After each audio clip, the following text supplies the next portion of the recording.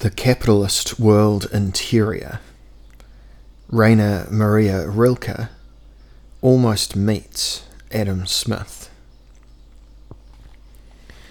Regarding world formation through capital-mediated processes, we can note that the present state of affairs has confirmed Dostoevsky's anticipations about the moods of being in glass palaces. Whatever happens today within the domain of spending power takes place in the framework of a generalized indoor reality. Wherever one happens to be, one now has to imagine the glass roof above the scene. Even exceptional events cannot escape this fact. The Twin Towers collapsed within the glass palace, and the Berlin love parades were palace amusements in a spacious jeu de paume, meaningfully guarded by a gilded angel that anachronistically reports a German victory in the West.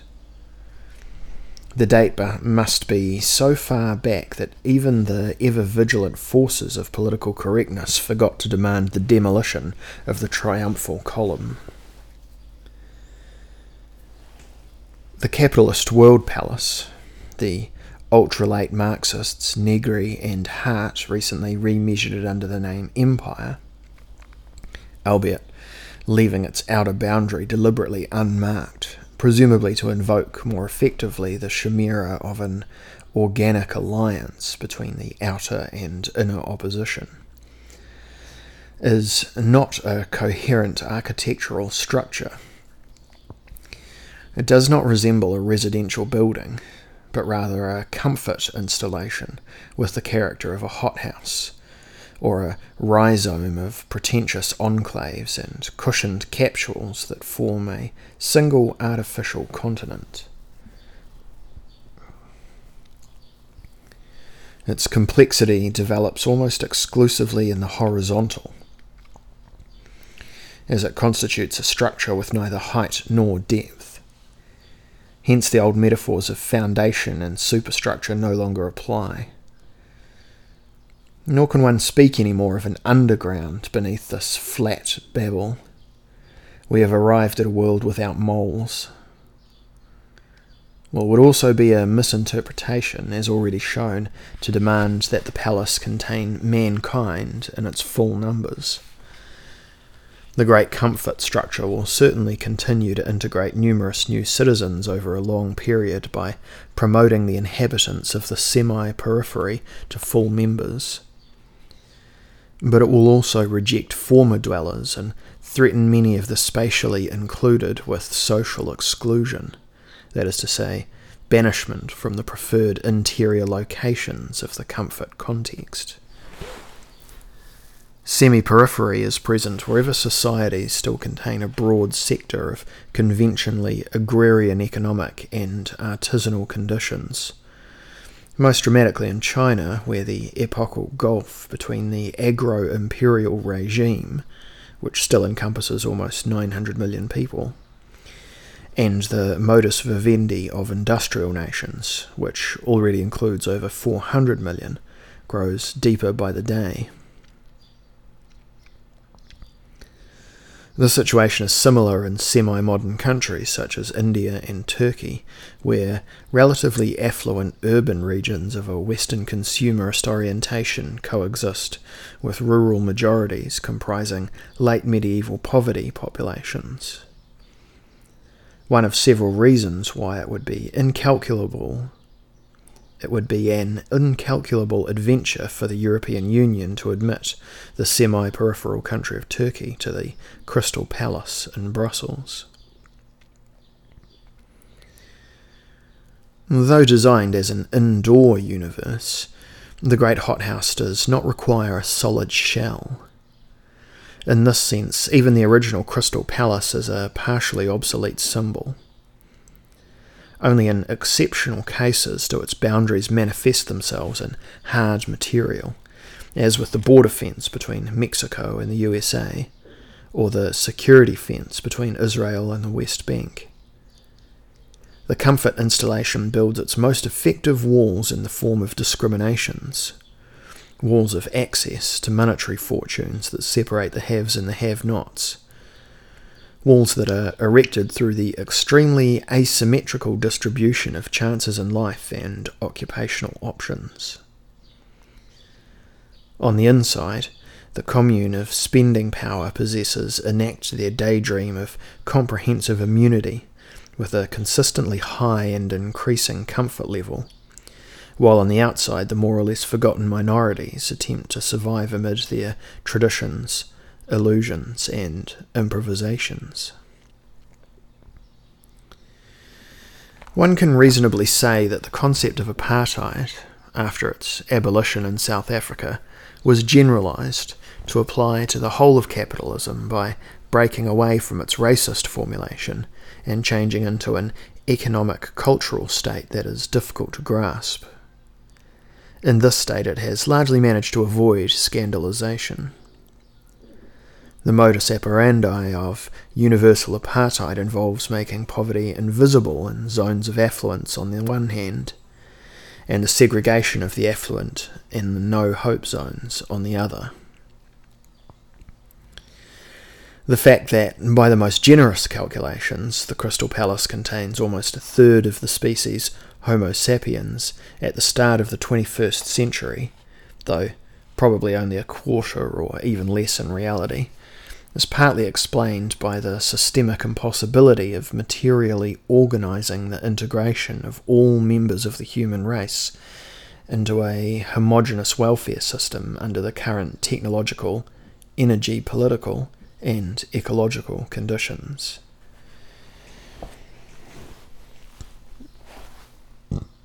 Pardon. The semantic and charge-free construction of humanity as a collective of carriers of human rights cannot, for insurmountable structural reasons, be converted into the operative and expensive construction of humanity as a collective of possessors of spending power and comfort chances. Herein lies the malaise of globalized critique, which exports all over the world the standards for assessing misery, but not the means to overcome it. Against this background, the internet, like television before it, can be characterized as a tragic instrument. As a medium of easy and global democratic communications, it supports the illusory conclusion that material and exclusive goods must be equally open to universalization. Naturally, the global capitalist interior, commonly termed the West, or the westernized sphere, also possesses architectural structures developed with varying degrees of artistry. It rises above the earth as a web of comfort corridors that, at strategically and culturally vital junctions, are expanded into dense oases for work and consumption, normally in the form of the open metropolis and uniform suburbia, but increasingly often as rural residences, holiday enclaves, e-villages, and gated communities. For half a century, an unprecedented form of mass mobility has been gushing over these corridors and junctions. In the Great Installation, dwelling and travelling have entered a symbiotic relationship, as reflected in the discourses on the return of nomadism and the currentness of the Jewish legacy. Numerous holiday hosts, singers and masseurs offer their services as travelling companions in the liquefied life. If tourism today constitutes the pinnacle of the capitalist way of life, and the most profitable business sector worldwide, aside from the oil industry that makes everything else possible, this is because the largest part of all travel movements can take place in the calmed space. To go away, one no longer needs to go outside. Aeroplane crashes and shipwrecks, wherever they may occur, are practically always incidents within the installation, and are accordingly reported as local news for users of the global media. Journeys outside the Great Installation, on the other hand, are rightfully considered risk tourism, which increasingly often makes travellers from Western countries, as police and diplomatic records show, de facto accomplices of a kidnapping industry dressed up as a civilization critique.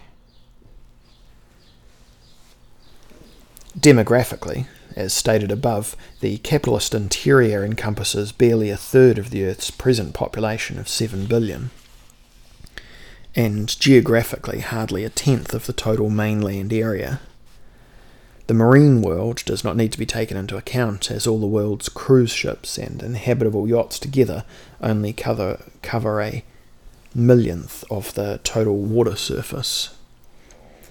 Only the new Queen Mary II, one of Cunard's newest luxury ocean liners, which set off on its maiden voyage to New York in January 2004 with 2,600 passengers on board, perhaps deserves a special mention. As a floating crystal palace, it proves that postmodernized capitalism does not lack any talent for showmanship. This challenging large vessel is the only convincing Gesamtkunstwerk of the early 21st century, even surpassing Stockhausen's 7-day opera cycle, Licht, completed in 2002, in that it encapsulates the current state of affairs with integral symbolic power.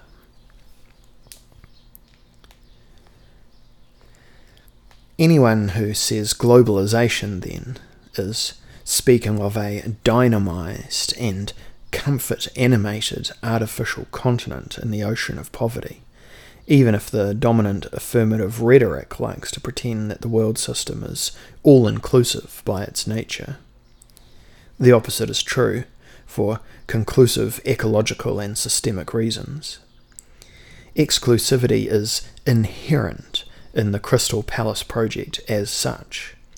Any self-pampering endosphere built on stabilized luxury and chronic overabundance is an artificial construct that challenges probability. Its continued existence assumes a durable and, at first, more or less ignorable outside, not least the Earth's atmosphere, which is used by almost all actors as a global disposal site.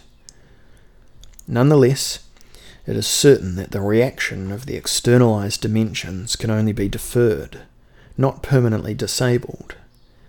Accordingly, the phrase globalized world applies exclusively to the dynamic installation that serves as a life world shell for the faction of humanity with spending power.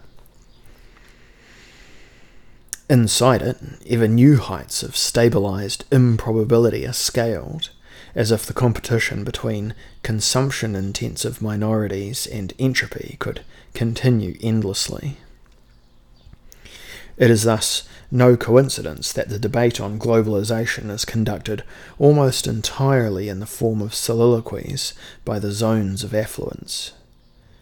The majority of other regions in the world barely know the word, generally speaking, and certainly not the matter to which it refers, except in its detrimental side effects.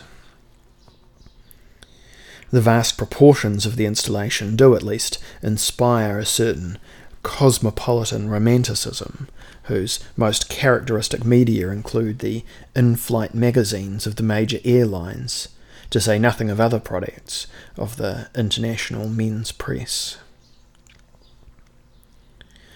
Cosmopolitanism, it can be said, is the provincialism of the pampered.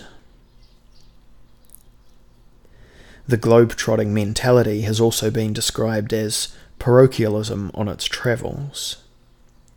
It lends the capitalist world interior its flair for openness towards anything that money can buy.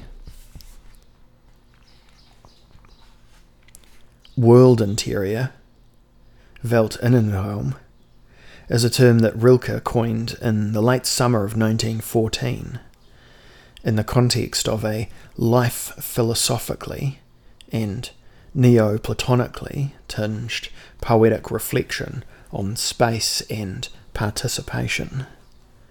It is not for nothing that the poem Es winkt zu Frühling aus fast allen Dingen, almost all things beckon us to feeling, is one of the most well-known of his oeuvre, containing the following lines. Through all beings extends the one space, world interior space.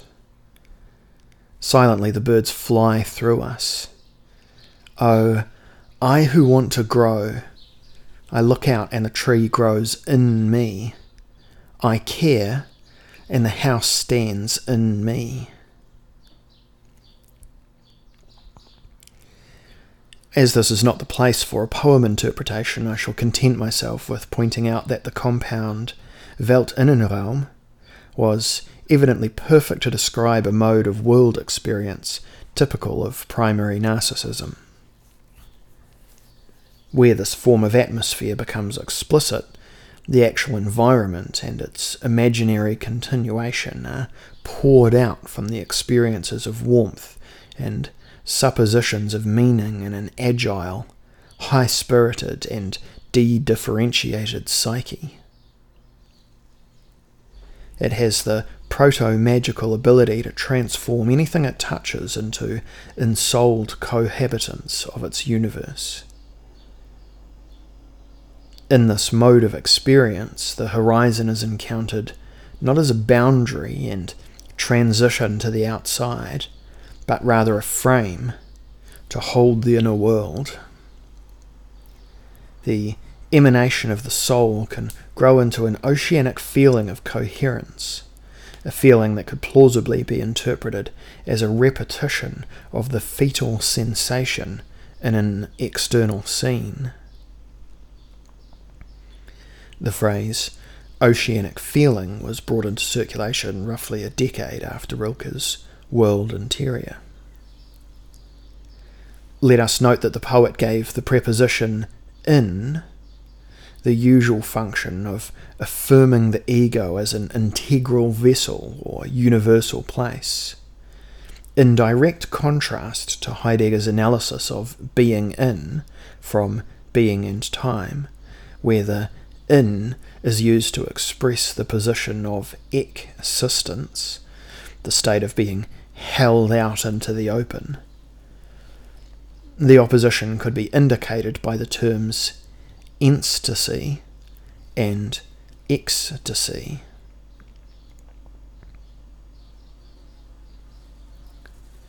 In Bachelard's Poetics of Space, Rilke's basic stance is associated with the experience of intimate immensity. Where these sensations can be had, the surrounding space loses its foreign quality and is transformed as a whole into the house of the soul. A space which is thus made soulful can legitimately be called a friend of being. For the topophilic temperament, spaces of this quality epitomize containers of a life that feels equally at home in its de-restricted environment or in a cosmic skin.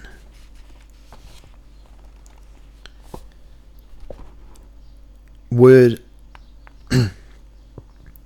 interior of capital, on the other hand, should be understood as a socio-topological term that is here applied to the interior creating violence of contemporary traffic and communication media. It traces the horizon of all money-dependent chances of access to places, people, commodities and data. Chances based without exception on the fact that the decisive form of subjectivity within the great installation is determined by disposal over spending power. Where spending power takes on a shape of its own, interiors and operational radii sui generis come into being. The access arcades where spending power flaneurs of all stripes go to stroll. The early architectural intuition of having markets and halls inevitably led in the early global age to the idea of the world-shaped hall on the model of the Crystal Palace. The reaching out into the whole-shapedness of the world context as a whole is the logical consequence of this.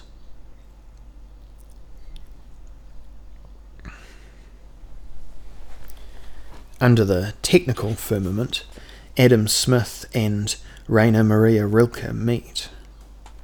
The poet of the great interior encounters the thinker of the global market. Whether by coincidence or by secret arrangement is undecided.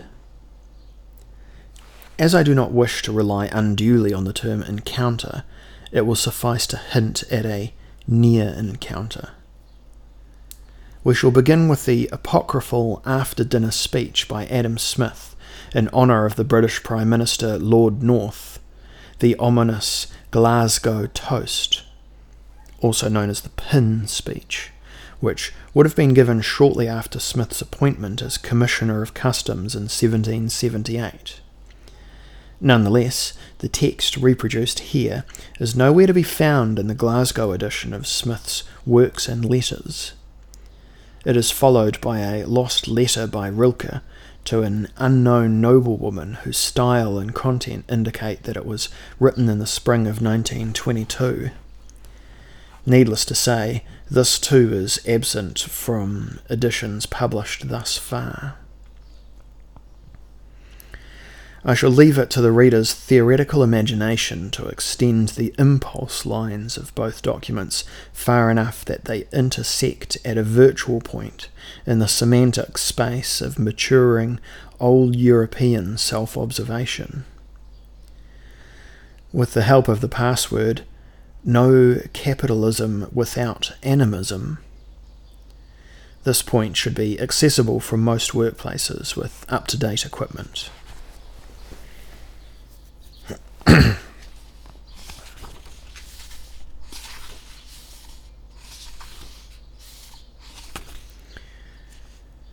Reader's note, what follows is document 1 from Adam Smith, the letter that Sloterdijk has described.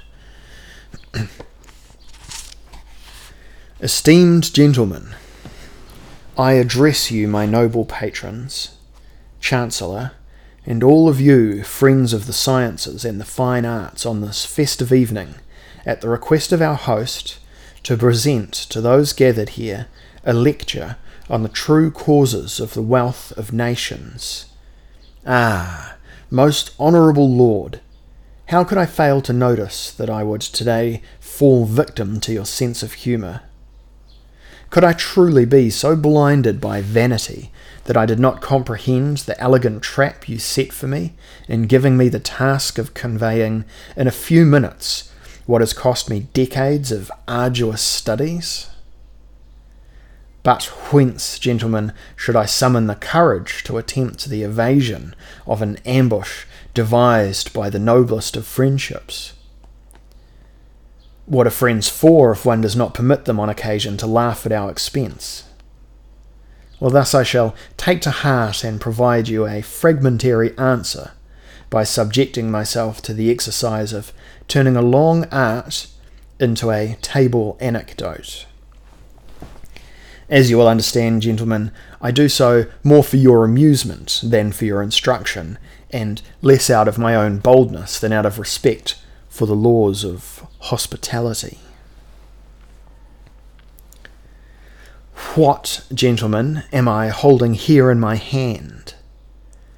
Strain your eyes and take your time, for what I am showing you to explain the alpha and omega of the science of the wealth of nations is truly a pin, an object that could scarcely be more profane, domestic, or humble. And yet I claim that this slim something holds the sum of economic wisdom in our time, if one only looks at it correctly. Should you now suppose, perchance, that someone is seeking to amuse themselves at your expense? Well, by no means.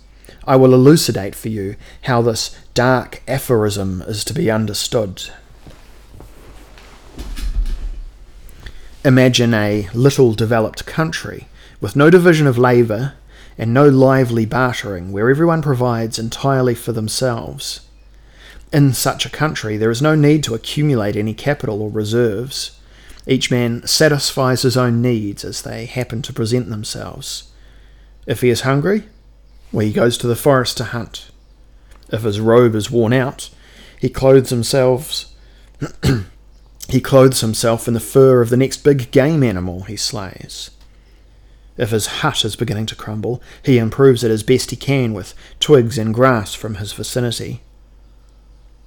Need I still explain that one would search in vain for pins in such a country, to say nothing of 10,000 other useful objects? There will be no needles here. Firstly, because no one would know how to use them, and secondly, because it would not occur to any of the citizens to produce such an item, except in a flight of fancy that would result in neither regular production nor trade. Things would be entirely different in a country where the large majority of people had forsworn the old ways of self-subsistence. Truly, gentlemen, there are already countries whose inhabitants have set sail almost without exception on the open sea of labour division, if you will permit me to use this thoroughly British metaphor. Is it not a tremendous adventure if the businessmen and merchants of a nation decide to manufacture only such products as see the light of day purely for the purpose of being exchanged for other values? A madness indeed, but a reasonable madness and a daring wisdom. Countless numbers have already embraced it, for a reason that can easily be appreciated. In this one case, there is far more sense in risk than in sluggish caution. Understand me well, gentlemen. In this order of things, every single producer of goods must be prepared to make his fortune and misfortune entirely dependent on the needs of others, who, for their part, base their own fate on the needs of strangers. Though this be madness, yet there is method in it. See this pin, gentlemen. We can be quite sure that its producer did not create it for his own use or solitary pleasure. Without knowing any more about the man's circumstances, I will gladly wager that his needle fed him well, and perhaps even made him an affluent citizen. And why? Because the decision to place one's own well-being on the point of a needle inevitably led to an unheard-of increase in the art of producing such needles. An untrained worker could, even if he were serious and diligent, barely produce a single usable one in a day, or a small few at best. Now that the needle production constitutes an independent industry, however, the specialization of the workers has brought about a rise in production bordering on a miracle. Not only the quantity, but also the perfection of the products deserve admiration. The one worker pulls the wire, the other stretches it, a third cuts it, a fourth sharpens it, a fifth files the upper end so that the head can be attached, and so on, until at the very end one worker applies his zeal solely to packaging the unfinished product. The manufacture of a pin involves some 18 different steps. I myself recently visited a factory in which 10 workers were able to produce 48,000 needles every day, meaning that each of them proportionally made almost 5,000, whereas a single worker, as I have said, would barely have managed one in the same time. It is in this ingenious division of labour and its equally ingenious new composition, gentlemen, that you should henceforth seek the final causes of the wealth of nations, in this and nothing else. Admittedly, this vastly increased production and improvement of goods for exchange is not all that is required, for the specialized manufacture of goods requires a society of astute citizens who have developed their needs in all directions. Imagine, gentlemen, a nation with 10 or 20 needle factories, each of them no less productive than my previous example. This would also require a population of needle buyers, a population that, alongside 1,000 other extraordinary demands, would also voice its need to be amply equipped with these prickly objects. The necessary numbers will not be small, as you can easily reckon, for each factory produces 48,000 needles on each of more than 300 working days every year, yielding roughly 15 million altogether. If this performance is matched with the same regularity in 10 or 20 similar factories, a total production can be multiplied by this factor. A civilized people, an economist would conclude, is therefore a group of humans sufficiently cultivated to consume 150 or 300 million needles every year. Do you understand now? Do you see the consequences? What a flood of other riches we must at once see passing before our eyes. For, gentlemen, where needles are required in such great numbers, mountains of cloth will also be needed. Entire halls of fine silk, the most spacious offices filled with the textile treasures of the world, and the gigantic storehouses full of garments, sheets, blankets, and curtains in all other varieties. It is clear to any observer that, after all this must be fastened together, which calls for needles, threads, and tens of thousands of hands to fasten and cut whatever they grasp. We immediately see a mental image of countless elegant ladies attired in magnificent robes, turning this way and that in front of their mirrors.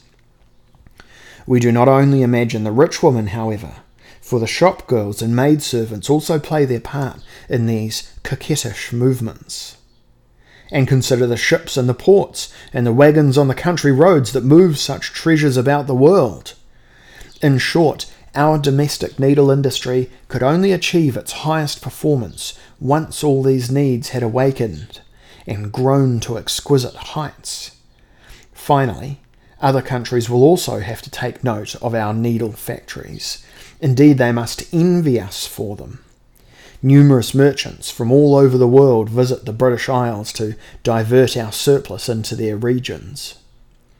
Who would continue to be surprised then that the unassuming needle is becoming a source of the greatest wealth for more than a few, and a sufficiently secure source of income for many? Now, gentlemen, the time has come to utter the full truth about the modern system of needs. The production of such excellent and numerous needles, whether in this nation or another, could never have come to pass without the maturation of a plan in the heart of the first businessman, to stake his entire future on the manufacture of this mundane item. What acumen that manufacturer showed in realizing that a major new market was promising to open up. What courage to take up a new market.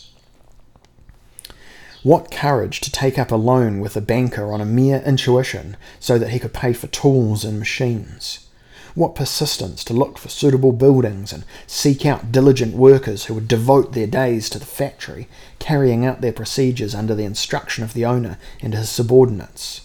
What skill to choose the dealers, carters, and agents without whose services the needles would never go out into the world, into other workshops, and into the houses of their users. What stoic strength to compete year after year with products of similar goods without losing heart, indeed, while reflecting constantly on ways to improve the product.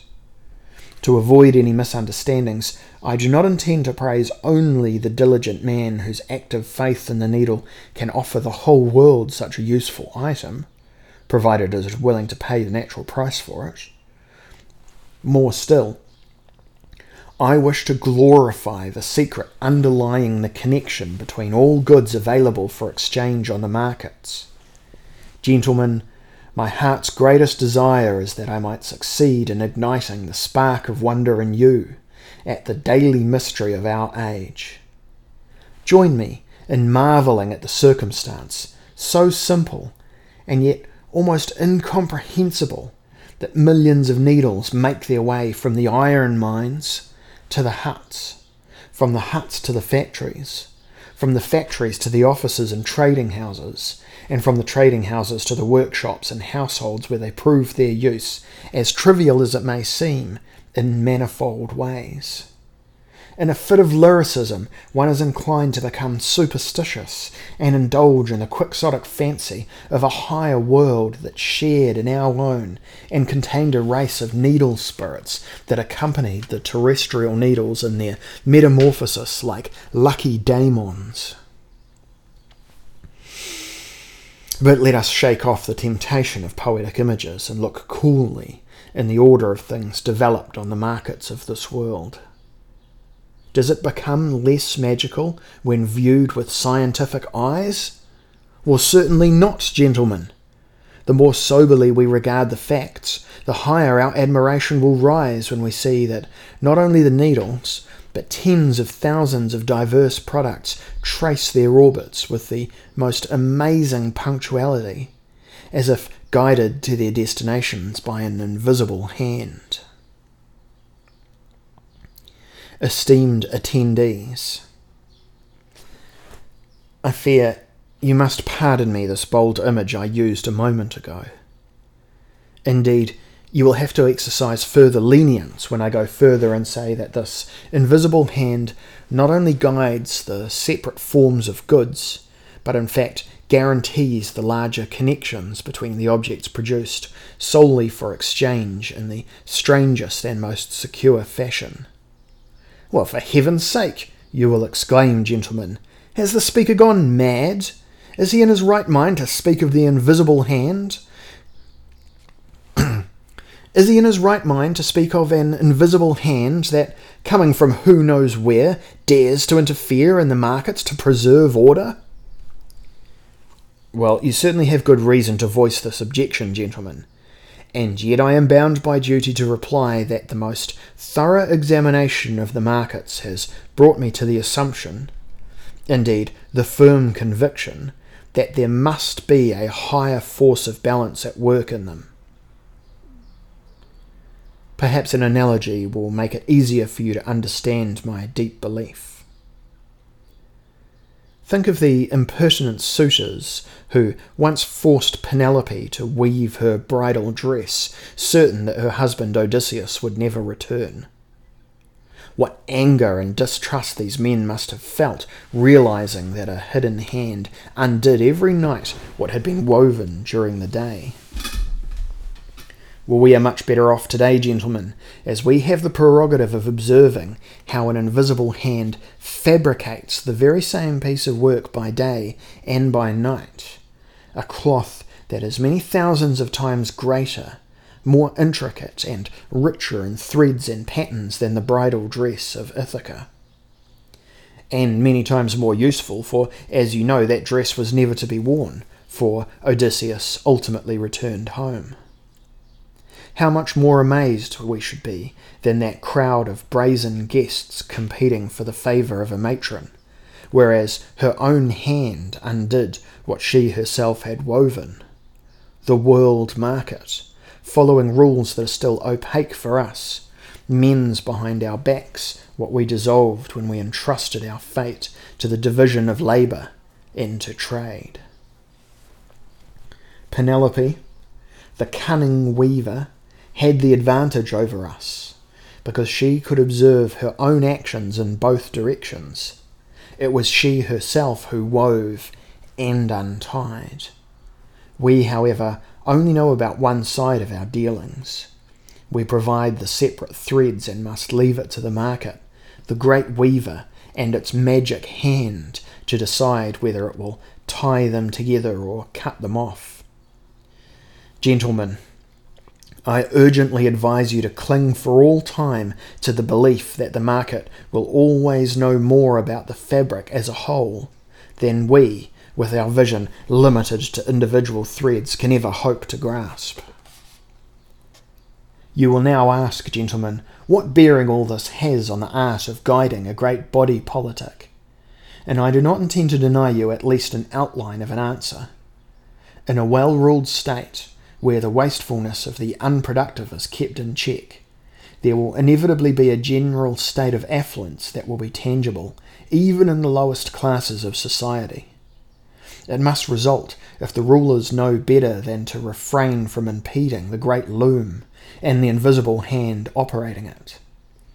A rich state is the sum of its flowering cities, but the city is a constant fair in which its environs congregate to ply trade and study innovations.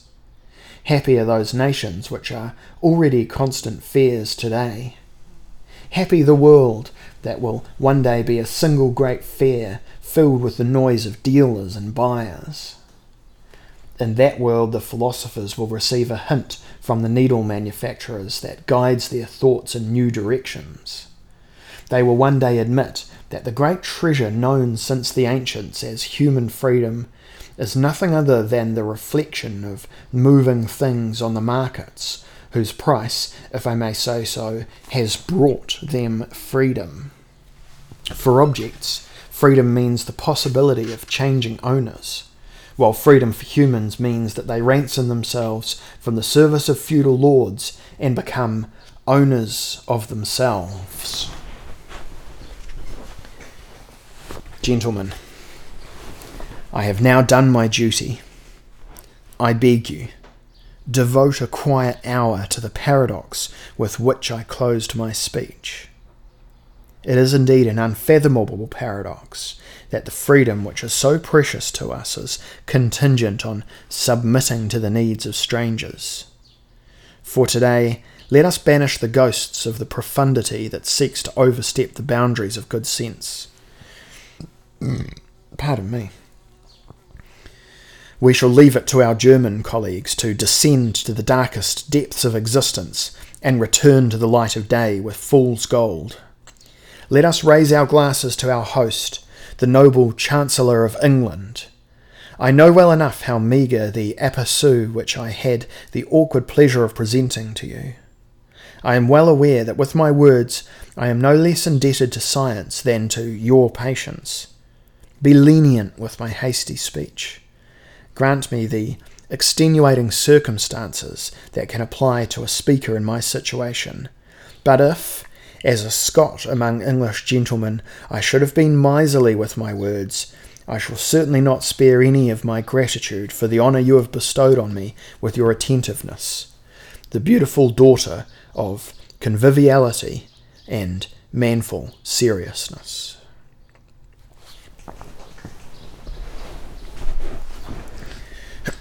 Reader's note.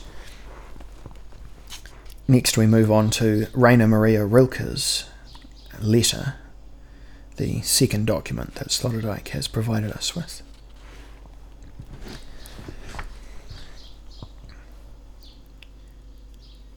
Most esteemed Countess, you magnificently lofty spirit, how I suddenly sense so powerfully your presence, now that I have made the decision to ease my soul and leave a secret in a place that can hold it without constraining it.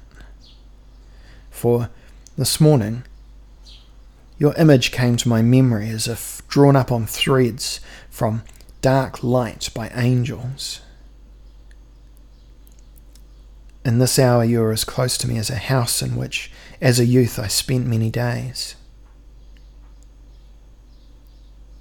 I feel as if I had been allowed to walk once more through this familiar casing of life, until I am shown the exact place where the secret I have brought with me can be deposited, to remain there and live as befits it.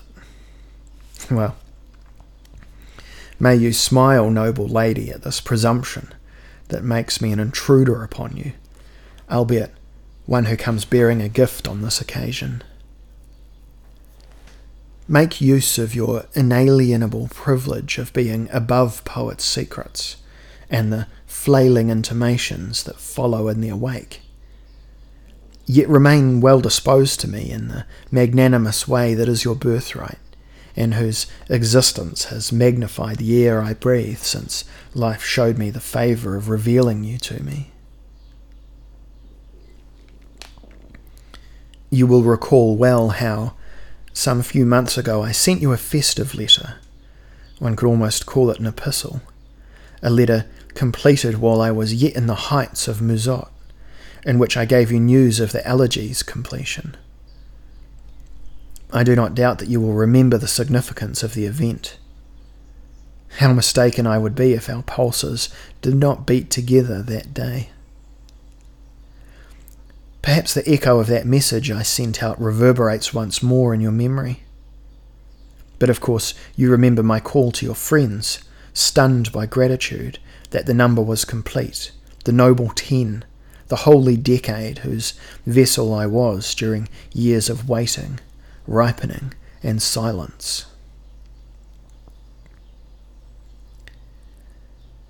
And now, most esteemed noble lady, I must summon the audacity to confide in you what I have called my secret. I write down the following confession with a thin, exhausted hand, with a hand that withdraws in shame even when it gives. Then I finally utter it, so that it might thereafter rest in your smile. The elegies were not 10 in number, but 11. Oh heavens, now it is written. I searched my heart in vain to find explanations for this awkward superfluity. When the verses came to me, I wrote down in a storm, like one beside himself, all that I fancied was being dictated to me by earnest angels. And yet once those feverish weeks were past, I gazed upon the work with less burning eyes. But however I counted off the divine series, there always leapt out one more than the providential 10.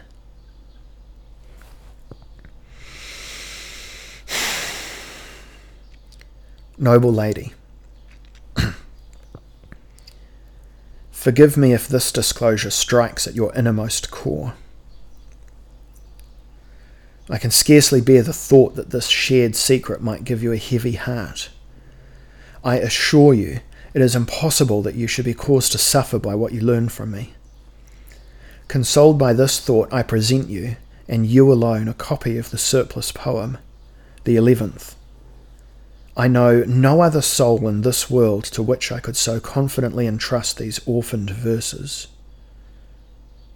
For what are souls? What are friends if they are not also sanctuaries for lost poems?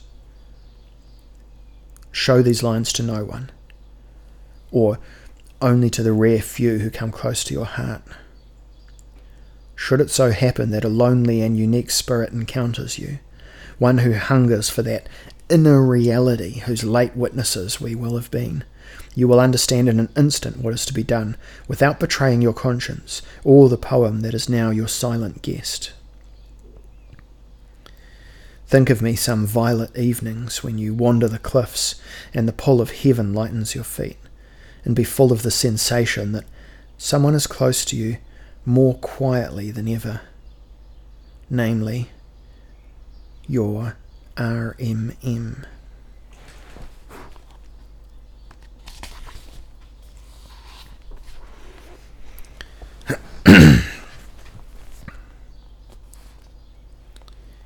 To stand forever beneath self-built roofs is to be the prisoner of a freedom that is past. The starry sky. Oh, we have sent it home. We have sent it home to a distant God who already rues having loved us. In his stead we built arches of pride and caution. Where braces were once spanned between the stars, there now stands the frameworks of bold iron art. Glass without secrets represents the high blue. Handmade walls prop up the horizon, as if the universe would end where the works of men reach their limits. Now, even for humans, there are only bars, and no world behind millions of bars. Once, albeit outside in the old open that grew around us over millennia, where no engineer had more power than a small animal which feels the dominance of the open whenever it follows the nearby tracks. Outside, I say, and back when it was the pure truth, when the verse spoke to me, through all beings extends the one space. I found all things there sworn to be together. All that is swayed imperceptibly in its place by the same breath. And like a wind that has left the house of summer to bring the richer autumn, existence for one another went through the bodies of separated things. The space, the one, ruled as the glorious assembler, the most communicative God who handed out souls to everyone. As gifts are scattered among the crowd at princely weddings, so that the poorest can take home their share, breathing like twins, the farm woman's shoes stood in front of the darkened room.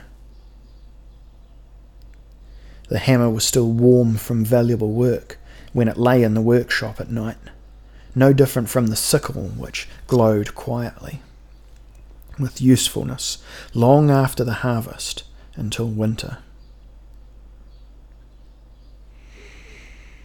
On every working morning, soul flowed from the handles of the tools into the hands of those who shared their dwellings with such quiet household effects as weathered men share their beds with the unspeakable scent of their compliant woman. But now a fate has driven us out of the ensouled. Everything bought, I called out, threatens the machine. We live in a machine, and inner things have become the same as the outside, as if the soul were but an exhaust fume, irksomely pouring from a loud engine. Things curl up in themselves, buyable and cold, like sick girls who have forgotten what love, flowers and seasons are. Where once lived souls, insolence has moved in. The ominous animals hang, cooled off meat, disappointed in the display cases. These high living things, the earlier accomplices of our existence, have ceased to look at us, so that we now lack the witnesses that could have sworn in silent wakefulness that we, like them, are alive, listening so far inside.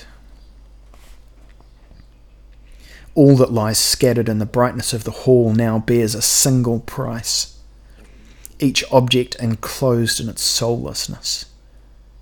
Each thing cries out to us how young and important it is, as wanton as cheapness feigning expense.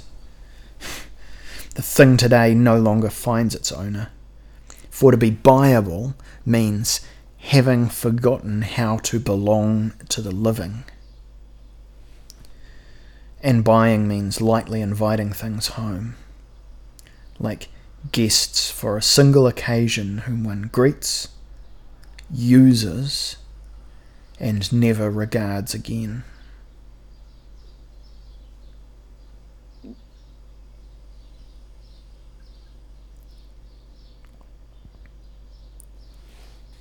Reader's note. Here we pick up Sloterdijk's writing again. If buying, selling, renting, letting, borrowing and lending are operations that affect all aspects of life in the great installation, it is inevitable that the accessibility of things through monetary mediation will produce a corresponding world feeling. First of all, one experiences an immeasurable increase in inaccessible objects. One experiences an immeasurable increase in accessible objects.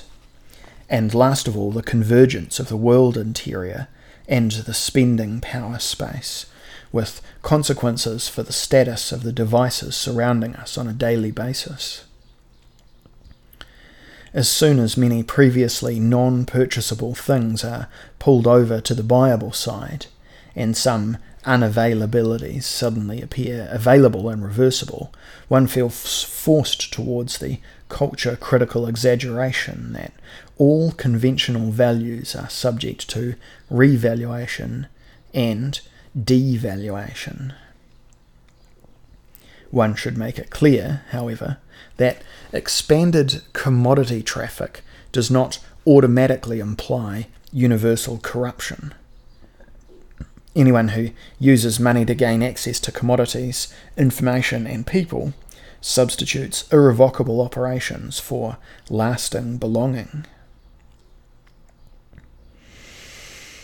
This loosening must be comprehended and rehearsed. That things from the world of belonging do not remain untransformed in their transition to the world of options is a fact mirrored in countless nervous reflections. One understands why it constituted one of the most disconcerting human experiences during the technological and monetary metamorphosis of the world. Numerous observers of the period, including Baudelaire, whom Benjamin invoked as his chief witness, stated that things were cooling off and revealing a fake, wanton side, as if driven by their own malice, they suddenly seemed to be deliberately infiltrating humanity, instead of remaining within a single organic owner. From that point on, treachery was in the air, as if things had committed some breach of fidelity by becoming commodities. Walter Benjamin's Marx and Baudelaire-inspired suggestion of interpreting prostitution not simply as a professional exploitation of the sexual illusion, but as a general mode of being among people and things in the money-driven world, responded sensitively to those connections and twisted them in a manner that was itself not without illusions. By portraying money as a means of acquiring objects of desire as being in the wrong, he supported the anarchic suggestion that the best things should essentially be for free. He did not take into account that access through belonging, on which the utopian principle of zero charge is modelled, is by far the most expensive form of all. Benjaminism provides the historico-philosophical version of a fantasy among melancholy men, that in the Messianic age, whores and other deceptive surfaces might return to the mode of being of pure utility of value. If we sum up what we know about the great transition into the universe of money, it transpires how far all decisive dimensions of existence are modified by monetary mediation. We have access to places first and foremost as buyers of transport titles. We have access to data first and foremost as users of media. We have access to material goods first and foremost as owners of means of payment. And we reach people predominantly to the extent that we can afford admittance to the sites of possible encounter with them. These seem to be trivial observations, but the memory, by now a scarce one, of times in which money was not yet an all-pervasive factor proves that they are not.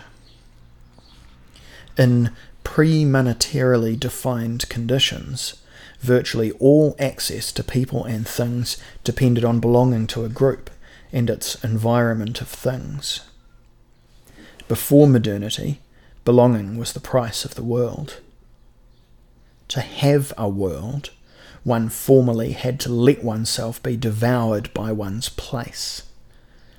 No access to people or things without possession through one's own culture, as it was later called in neutralizing fashion. After the shift towards monetarily determined conditions, access came about far more readily through acts of self-purchase and by following offers or open addresses. Today one expects the successful to be capable of putting their allegiances in the background. The subject of belonging is primarily brought up when individuals and groups feel excluded from financial advantages and therefore seek recourse to an advantage of identity that can be had for free. Being German, being Basque, being Serbian, or similar plumes that can be worn at no cost.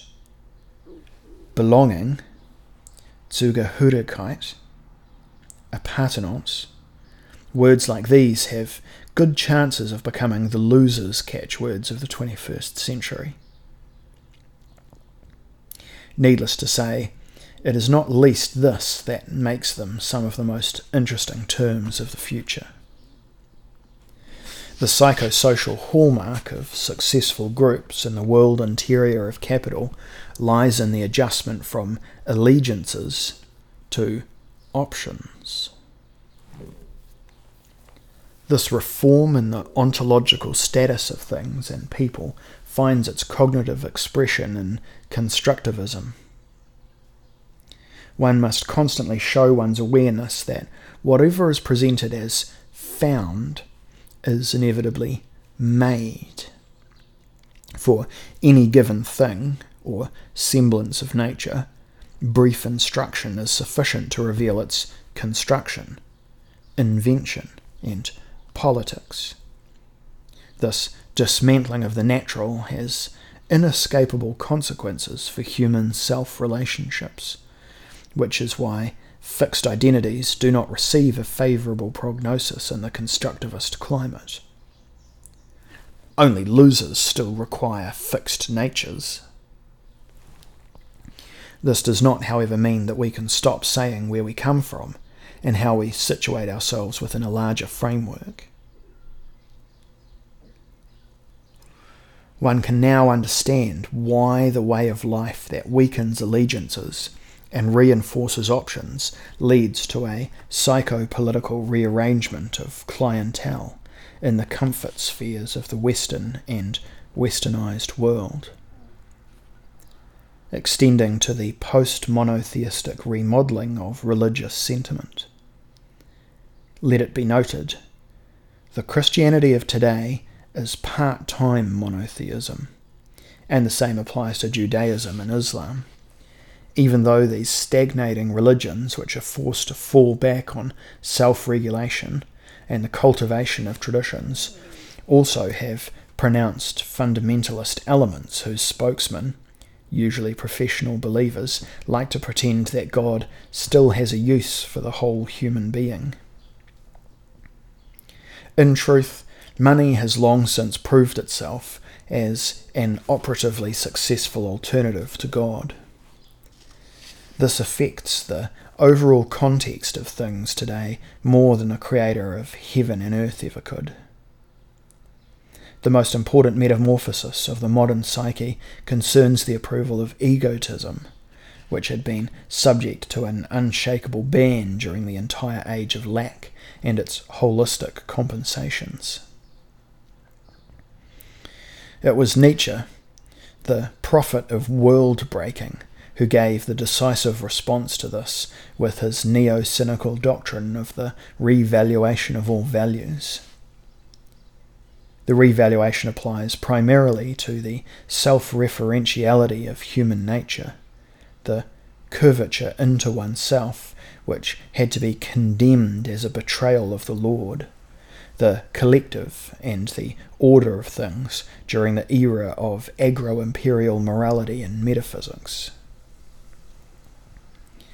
Since the citizens of modern prosperous states began to understand themselves as voters and free money users rather than minions, the duty to participate in the whole of altruism, for the sake of the Lord and divine norms, has shifted towards an openness to commodities and public issues, with the inevitable side effect that a tendency to take oneself seriously as customers, opinion owners, and carriers of personal qualities has spread among the subjects. This was registered first by the moral critical authors from the 18th century onwards, who discovered amour-propre and Vanity Fair as topics for endless commentary. The rich phenomenology of egotism in all social strata prepared for its moral neutralization. The analytical content of this literature led to Nietzsche's gay science, while its human-shaping surpluses contributed to demands for the Übermensch, whose modern equivalent is the cosmopolitan consumer. In addition, what spirals out of control in the capitalist world interior is the inclination towards an end use devoid of ulterior motives. In the first uproar 100 years ago, this had been termed nihilism.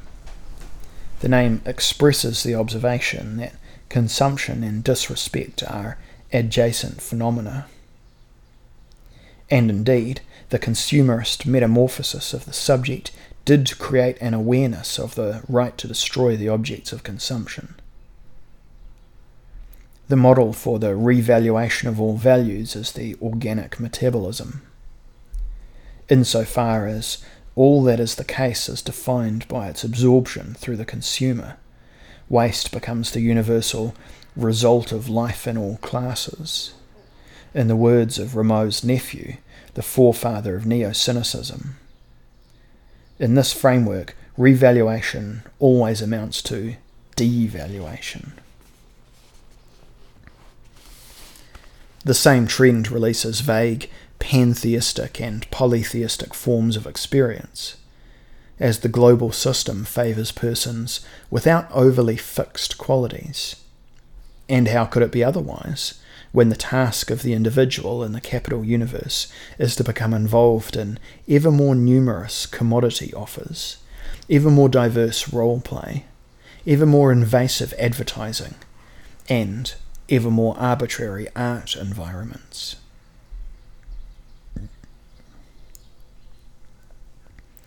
The life of the market erodes convictions, monisms, and forms of rugged primalness, replacing them with the awareness that possible choices and side effects are available at all times. The consequence is that the person's becoming paler and the objects more colourful. But it is the colourless who are called upon to choose between the colourfulnesses. To be sovereign is to decide the colour of the season. The discourse on the flexibilized human being laments these facts, while that on the New Age and Net Age beamingly acknowledges them. Tomorrow's ideal possessor of spending power would be the anti-Bartleby, the person whose training with long lists of options had taught them to respond to most suggestions with a "why not?" They would be a habilitated consumer. They could, to adapt the words of another of Melville's figures quoted above, declare, "The global market was my Yale College and my Harvard."